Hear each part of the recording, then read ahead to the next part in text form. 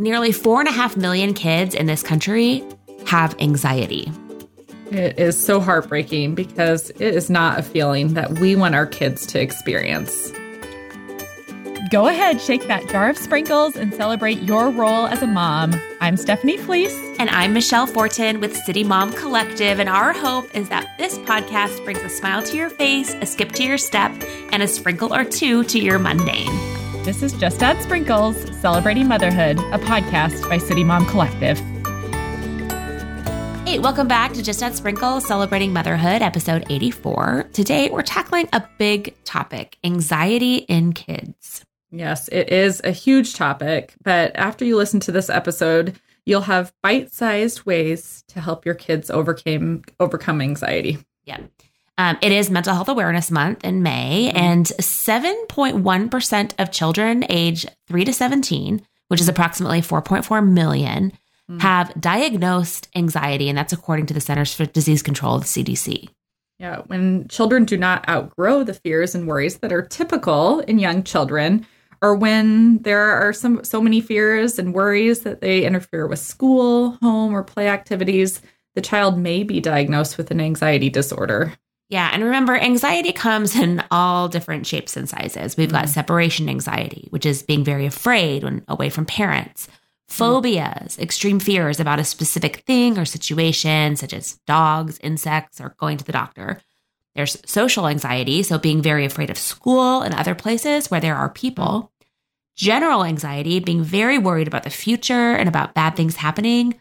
Or panic disorder, having repeated episodes of sudden, unexpected, intense fear that comes with symptoms like heart pounding, having trouble breathing, feeling dizzy, shaky, or sweaty. So anxiety may present itself as fear or worry, but can also make children irritable and angry. Anxiety symptoms can also include trouble sleeping, as well as physical symptoms like fatigue, headaches, or stomach aches. Yeah, and of course, none of this is good for kids, obviously, right? So we want to help equip you moms to identify anxiety and know when to get help. So we reached out to a pretty incredible expert on this one. Yeah.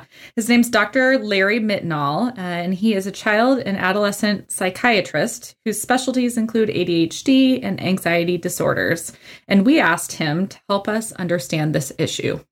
Hello, I'm Dr. Larry Mitnaul from Wichita, Kansas. I'm a double board certified child, adolescent, and adult psychiatrist and a father of 5, and I'm excited to talk about helping kids face anxiety.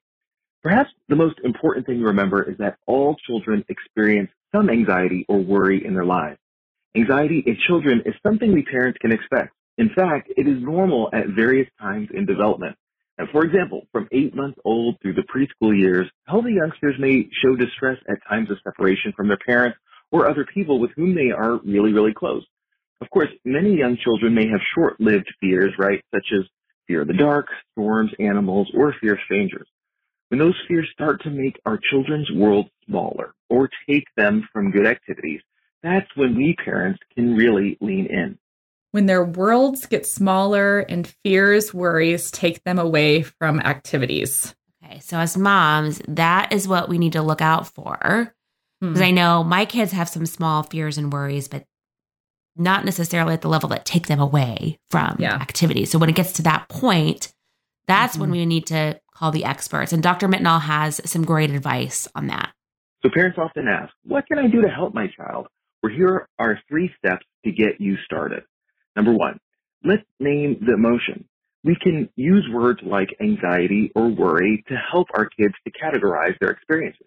Remember that at nearly all stages, our kids are developing their emotional vocabulary, and they might not recognize that those tears, shouts, or tremulous sensations that they have actually have a name.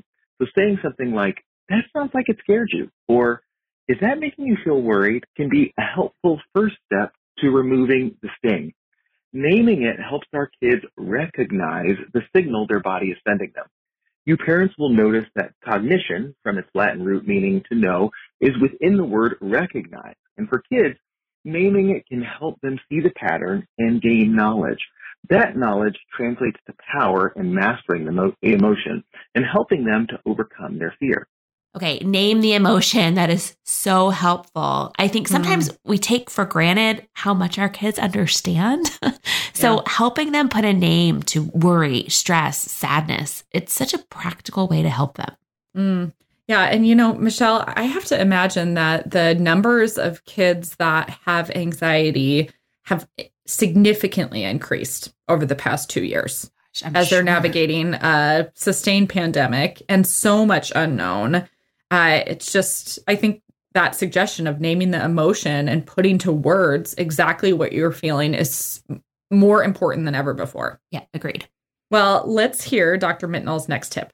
The second part is we can normalize the appropriate fears. And really, normalization just means taking the big feelings that seems almost too massive to think about and helping children recognize that these feelings can be okay and expected reactions to real life situations. For instance, you might use a phrase like, many people would have the same reaction, or that would have scared me too. That allows you, the parent, to sit alongside them and observe that this is a part of the human experience. Well, I'm not a doctor, obviously, but I do something similar with my kids, Steph. When they have these big emotions that kind of seem to come out of nowhere, these big feelings, I've dubbed them the weird but normals, or the WBNs. So if my kids kind of have this swing of an emotion, we put a name to it. I'll say, you're feeling stressed or you're feeling worried. But I say it's weird but normal. It's a WBN. And it does help normalize the behavior, the feeling, and it helps them know that, hey, I don't like this. It came out of nowhere. It feels icky, but it's normal. Yeah. I don't use WBN. I don't use the word weird but normal. However, I think I'm going to have to take this from Thank you. But I very often will tell the girls, I know you feel X, and that is totally normal. I would feel that way too, but sort of thing. So, all right. How many people love Dr. Mitnaul already? He's amazing. I wish he saw adults because I have some things I'd like to talk to him about. Well, we do have one last quick tip from him.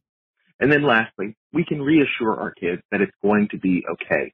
You can help your child understand with phrases like, I know that despite how you feel right now, we can figure out a way to be brave here. Reassurance helps them move beyond simply identifying the worry to a place of collaboration with you on working on the bite-sized ways to help them overcome it. So these are 3 steps, and they are really tremendous ways to help our kids feel victorious over feelings of worry and anxiety. Working on bite-sized ways to overcome anxiety. I love that. It makes a big problem feel so much easier to manage. I have to imagine for our kids too. Yeah, like that common phrase, how do you eat an elephant? Yeah. One bite at a time, right? Yeah. So it does help make this whole situation feel easier to manage. And you know what? Our sister sites have some great info on this topic too, actually. Steph, let's take a quick look at a post from Des Moines Mom called Helping Your Child Manage Anxiety. The writer here has a daughter diagnosed with anxiety, and she has some tips on what's helped in her home. Yeah. So the writer suggests first to validate. Validation is saying, I hear you, I see you, and I get it. I'm here with you. Let's figure it out together. Validation and acknowledgement of how one is feeling is one of the most impactful things that we can do for our kids. Yep. Next, she says, know when to gently challenge. She says it's important to not eliminate all sources of anxiety, as that can give the message that the kid can't handle it. Well, at the same time, you need to not minimize what they're feeling. So clearly that can be tricky. So she suggests taking each situation individually and figuring it out one step at a time. When appropriate, guide your child toward things challenge her, and then celebrate when she overcomes a challenge or fear. Yeah. Well, another tip from this mom is name it to tame it. So focusing on overall emotional development, like identifying feelings, is extremely helpful, which echoes what Dr. Mitnaul said. This writer adds, one thing that also helped my daughter was to begin to identify how anxious feelings impact her physically too. Being able to practice and hone in on the body-mind connection is a useful skill for all ages. Sure is. And finally, therapy.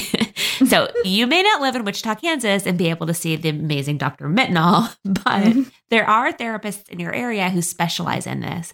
And it may be good for your kiddo to talk to someone and for you to find additional local resources.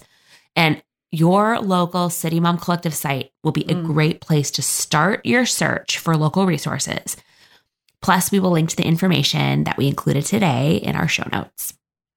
And we do love what the writer from Des Moines says. As we teach our children to deal with big problems like anxiety, they will have breakthrough moments as they begin to grasp their emotions. And when they do that, we need to stop to celebrate those little victories. And don't forget to just add sprinkles. For show notes and more information on this episode of Just Add Sprinkles Celebrating Motherhood, please visit momcollective.com. There you can find more information on our topic, our guest, and our host, Stephanie Fleece. If you enjoyed this episode, please take a minute to give a review wherever you listen to podcasts so we can keep encouraging moms to celebrate motherhood and just add sprinkles.